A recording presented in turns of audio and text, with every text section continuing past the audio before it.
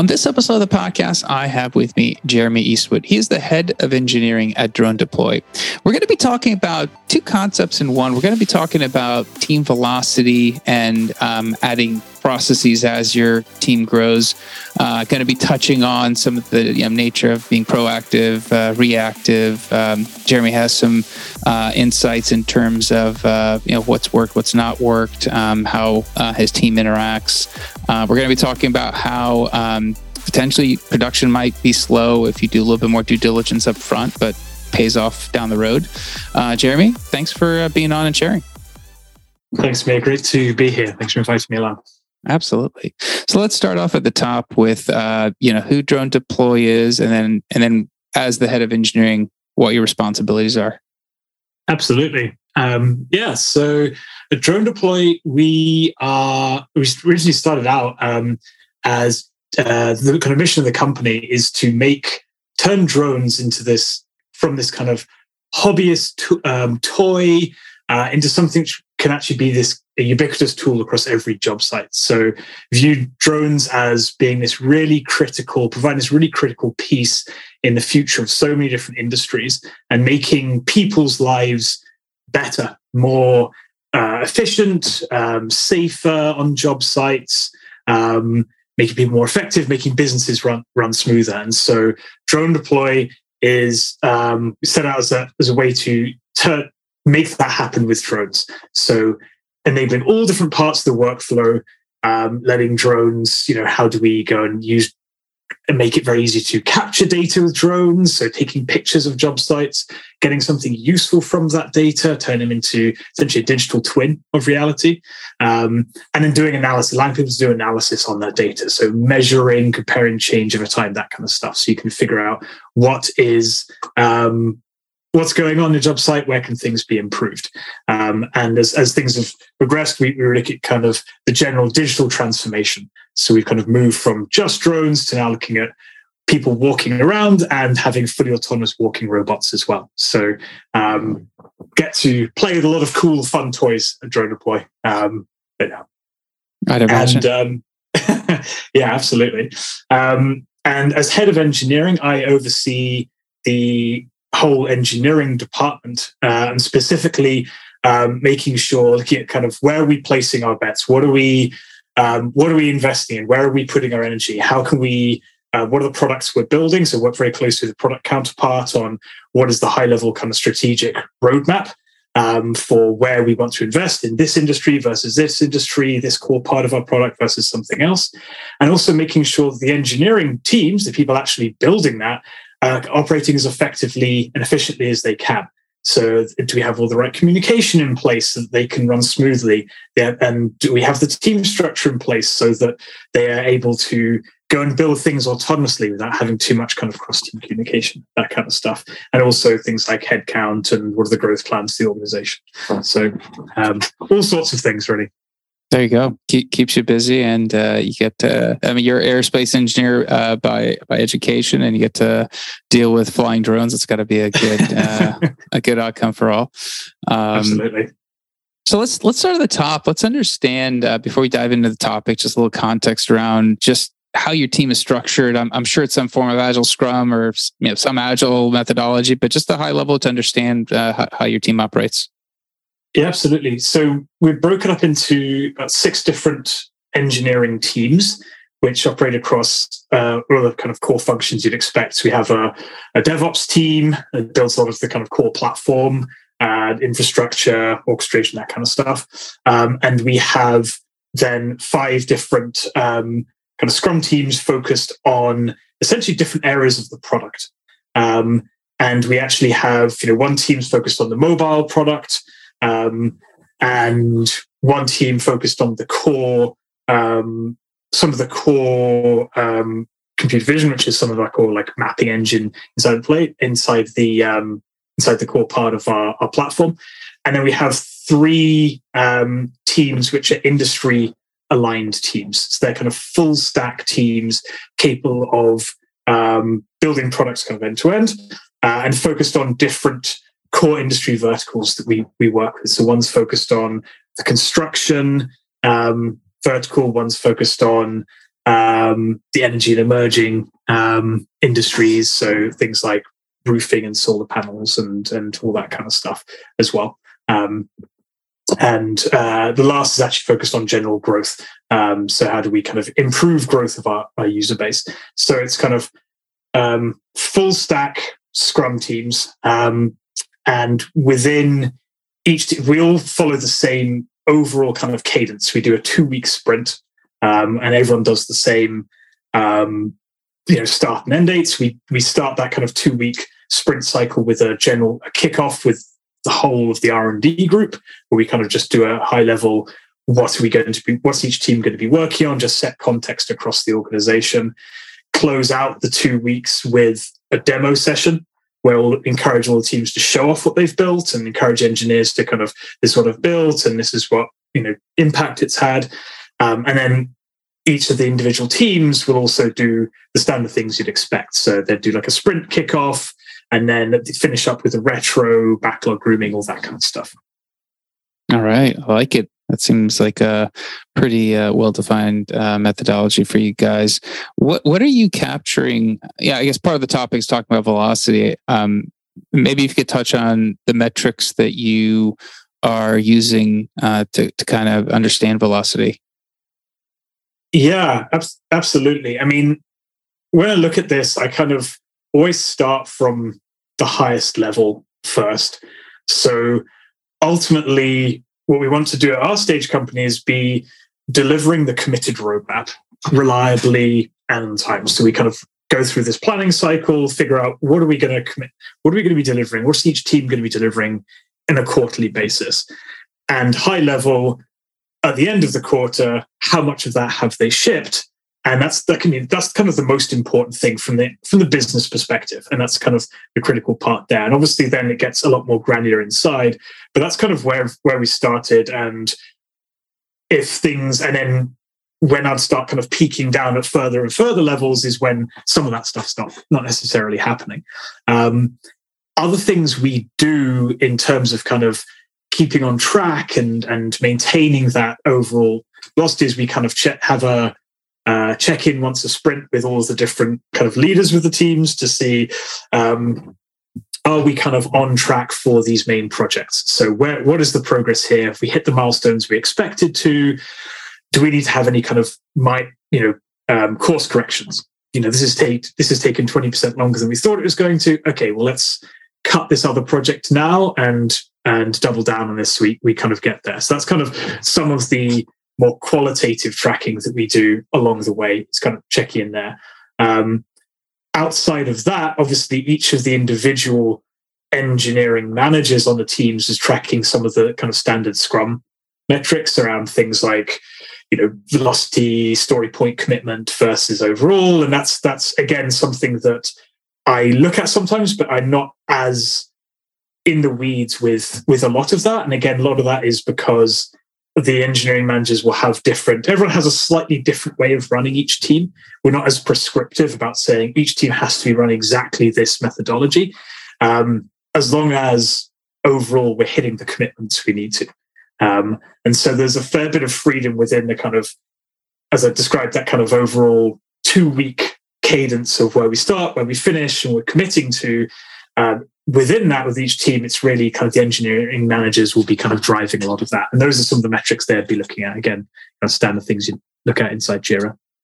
Gotcha. Interesting. I guess just I was just thinking about obviously you mentioned full stack teams. Each manager has some control over, their team, what metrics they're judging their team. Obviously that's, customized for their purposes. When you're sitting down with your managers, and I know you mentioned quarterly, keeping that, that metric of what's shipped to the customer on a quarterly basis and rolling back. So when you sit down with your managers, obviously they all have their own potential small wrinkles. How do you level that when it all rolls into you, during your updates with your managers?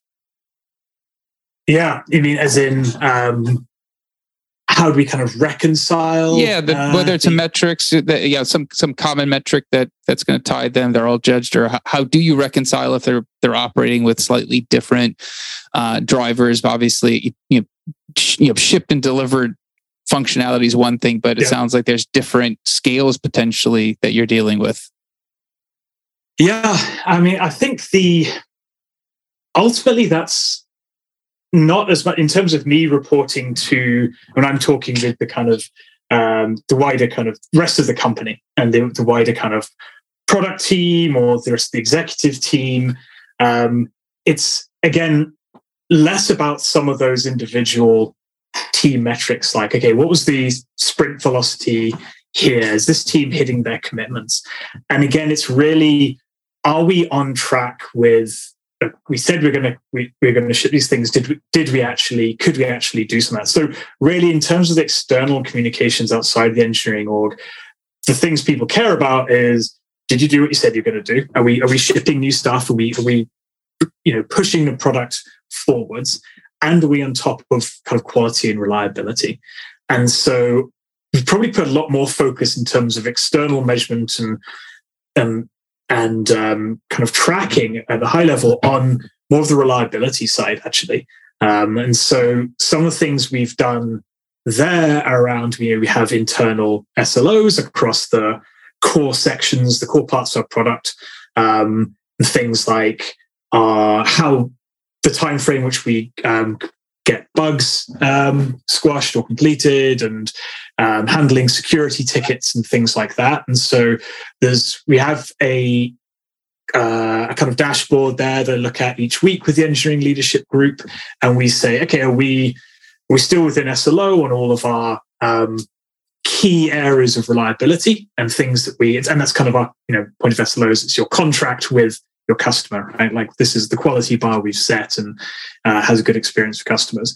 And if those dip, then the expectation is the engineering team shifts and puts focus back into that and to get that back on track. And that becomes the kind of agreement and understanding between us and the rest of the company, is we are on top of these core areas of quality and reliability. If we find a bug or you record a bug for us, we will get it done within this time frame, and we know that within 90% confidence, and we were going to ship what we say we're going to ship reliably each quarter. So they kind of become the more important metrics externally that we share. Interesting.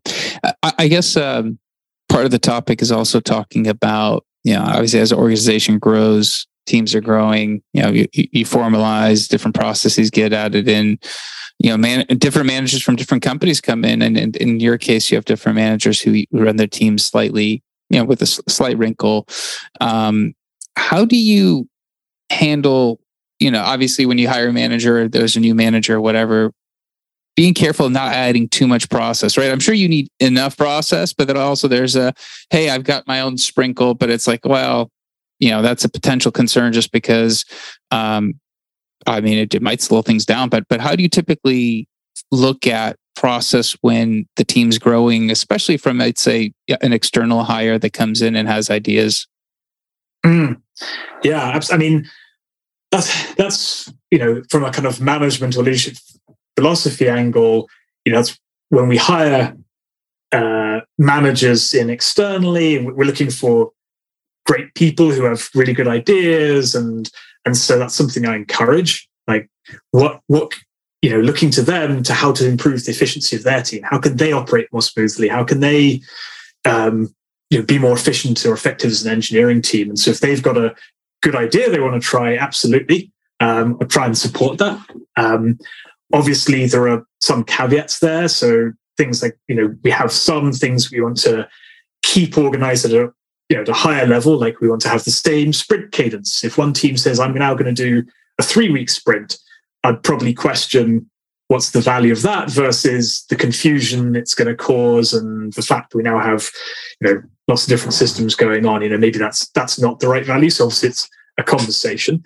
That's definitely something that I'm looking to engineering managers to come up with ideas and things they could try. And so we actually had a few different people who tried different kind of experiments within their teams.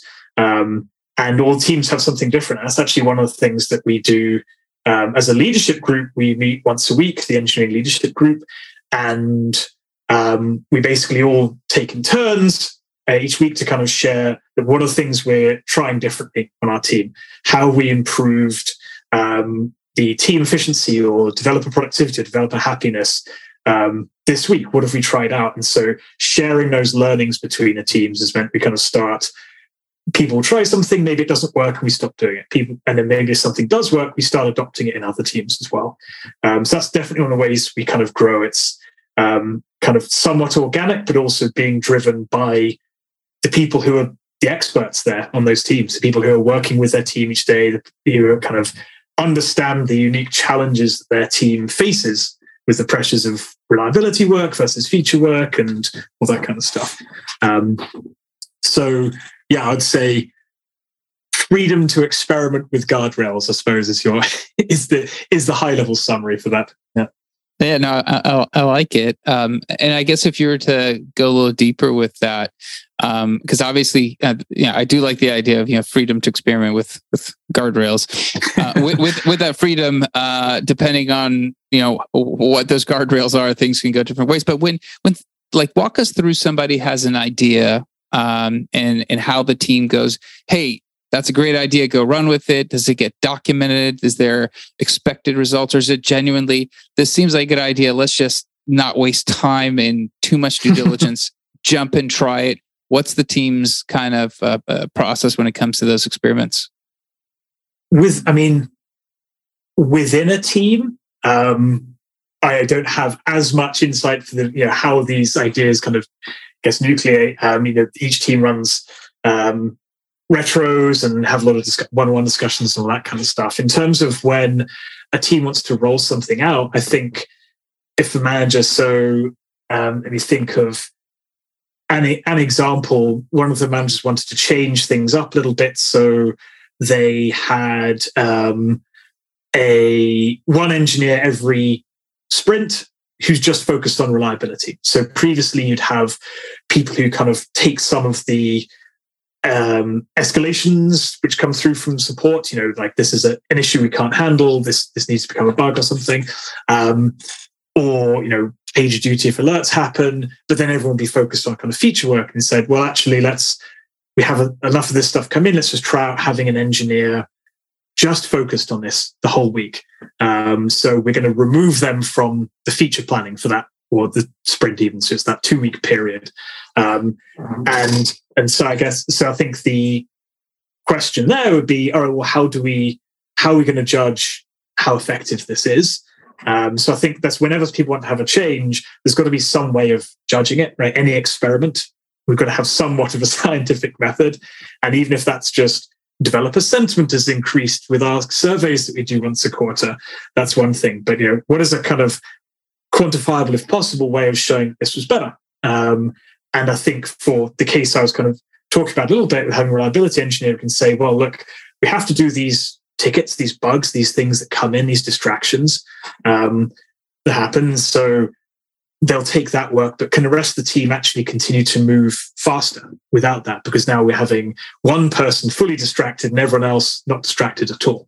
And so can we measure that in both responsiveness to those tickets and bugs that come in? So we able to actually hit our SLOs for those kind of bug timelines, and we're actually able to move faster as a team in terms of products we're shipping and kind of the team sprint velocity, things like that. And so I think, and that was very successful for both those cases. That's something we could look at again after a month or 6 weeks, whatever it was in that case. All right, well, how's this paid off? So I think that's whenever people are doing these changes, sometimes it's very obvious, everyone hates this, let's just do something different. But sometimes when it's kind of opportunistic, the push would be, well, how do we judge whether this was successful and whether we should adopt it more broadly? So that's definitely something I would probably challenge a manager with when they want to change something. And also it's always nice to have a success story afterwards to show this is how much better we are. And that's, I think, a nice story to tell developers on that team as well.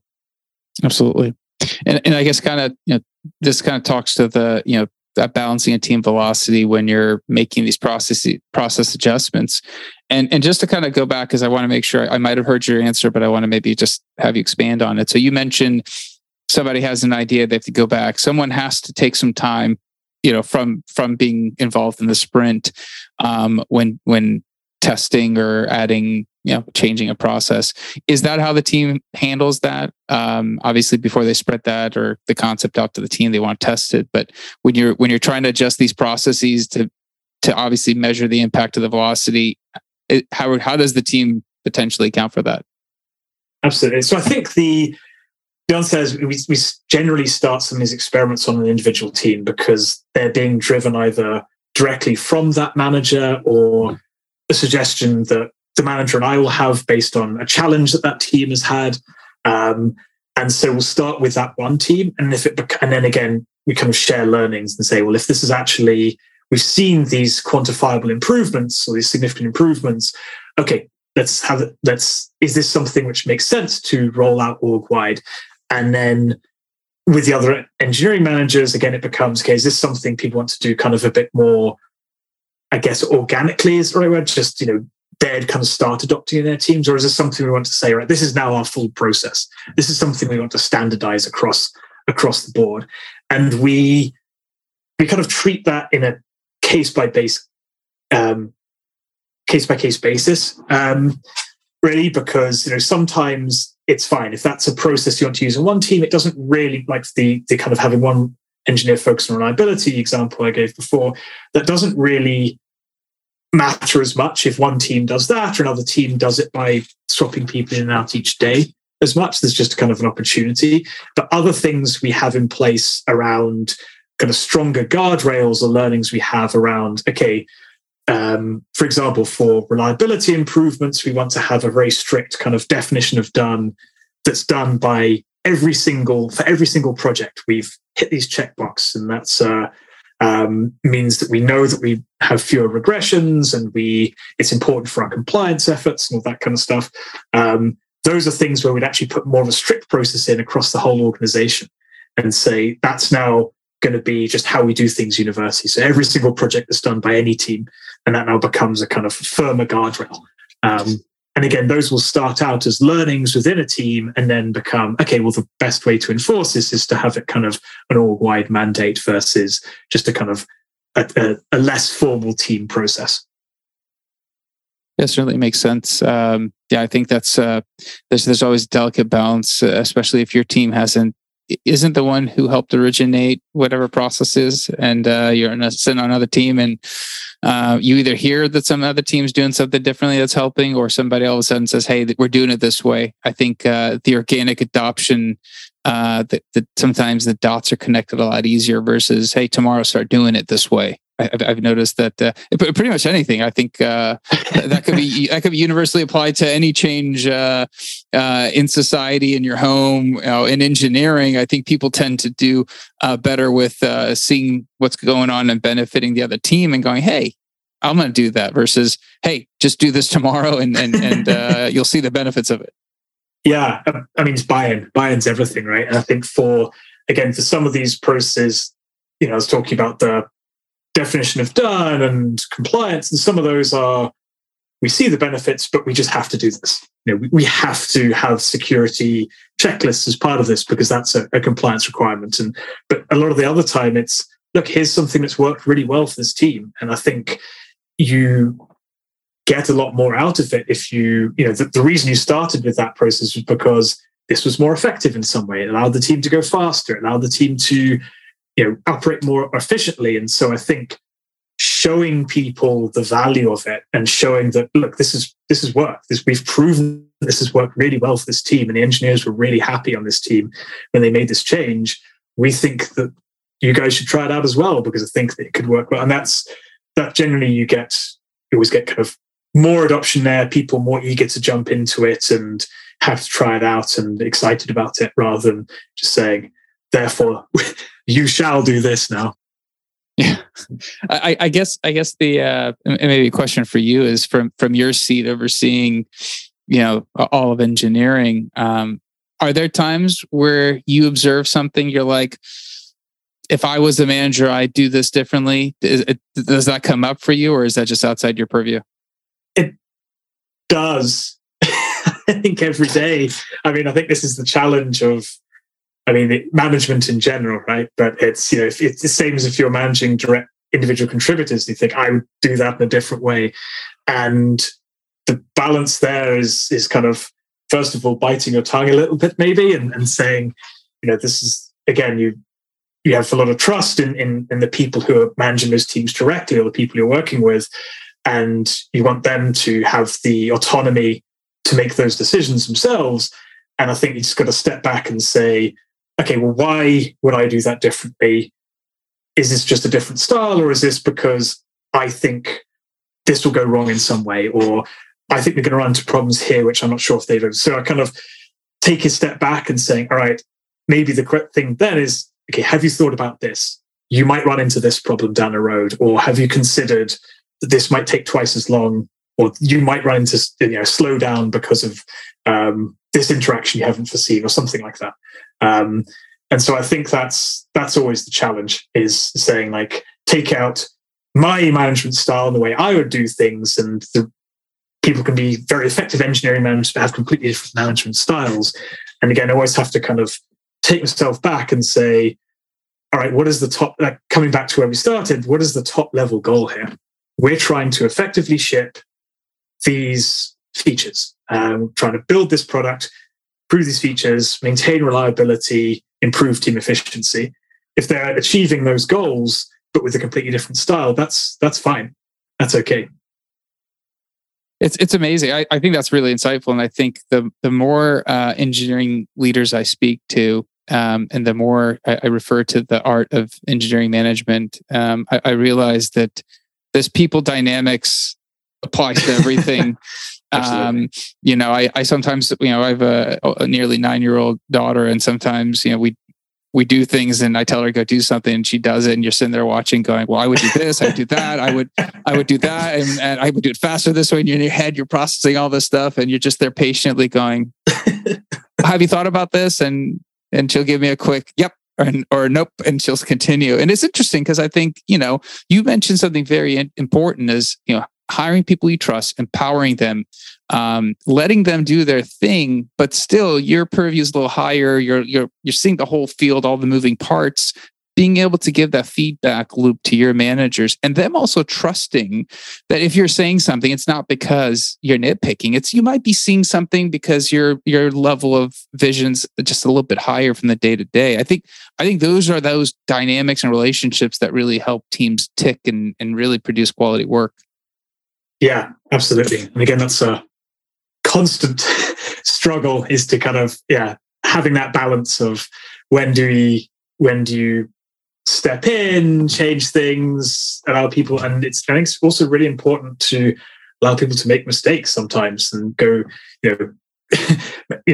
try something out that doesn't work. That's a really good learning point. And so, to some extent, robbing people of that opportunity to learn can also be a mistake sometimes as well. So it's a constant gray area, I think, you find yourself operating in.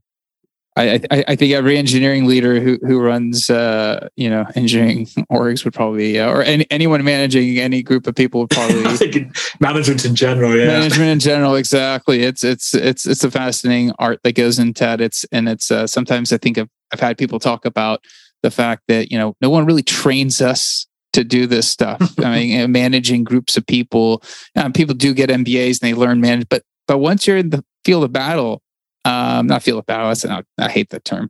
Once you're actually managing people, we're not battling. Yeah. Once you're actually managing people and this, the dynamic, and being able to be, have that self-control of, and that, be able to internalize your thoughts and be able to just hold back is a power that as like a head of engineering and engineering leaders, that's a skill. That's not easy sometimes. So bite that tongue and, let your team execute when sometimes you could disrupt the team by making a comment that could, rub somebody the wrong way.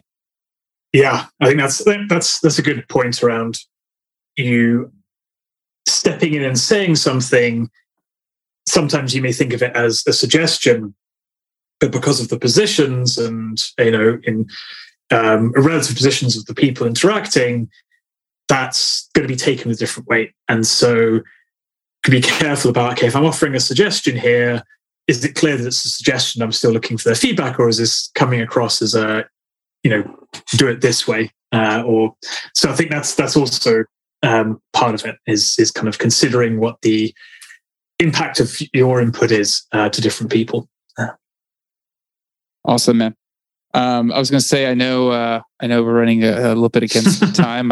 We keep chatting about this. I don't think we could run out of topics, but I appreciate you coming on and sharing. I think lots of great insight. And somebody does want to reach out to you and chat about anything you mentioned. Is LinkedIn a good place to reach out? Do you prefer another social media platform or email? What's your preference?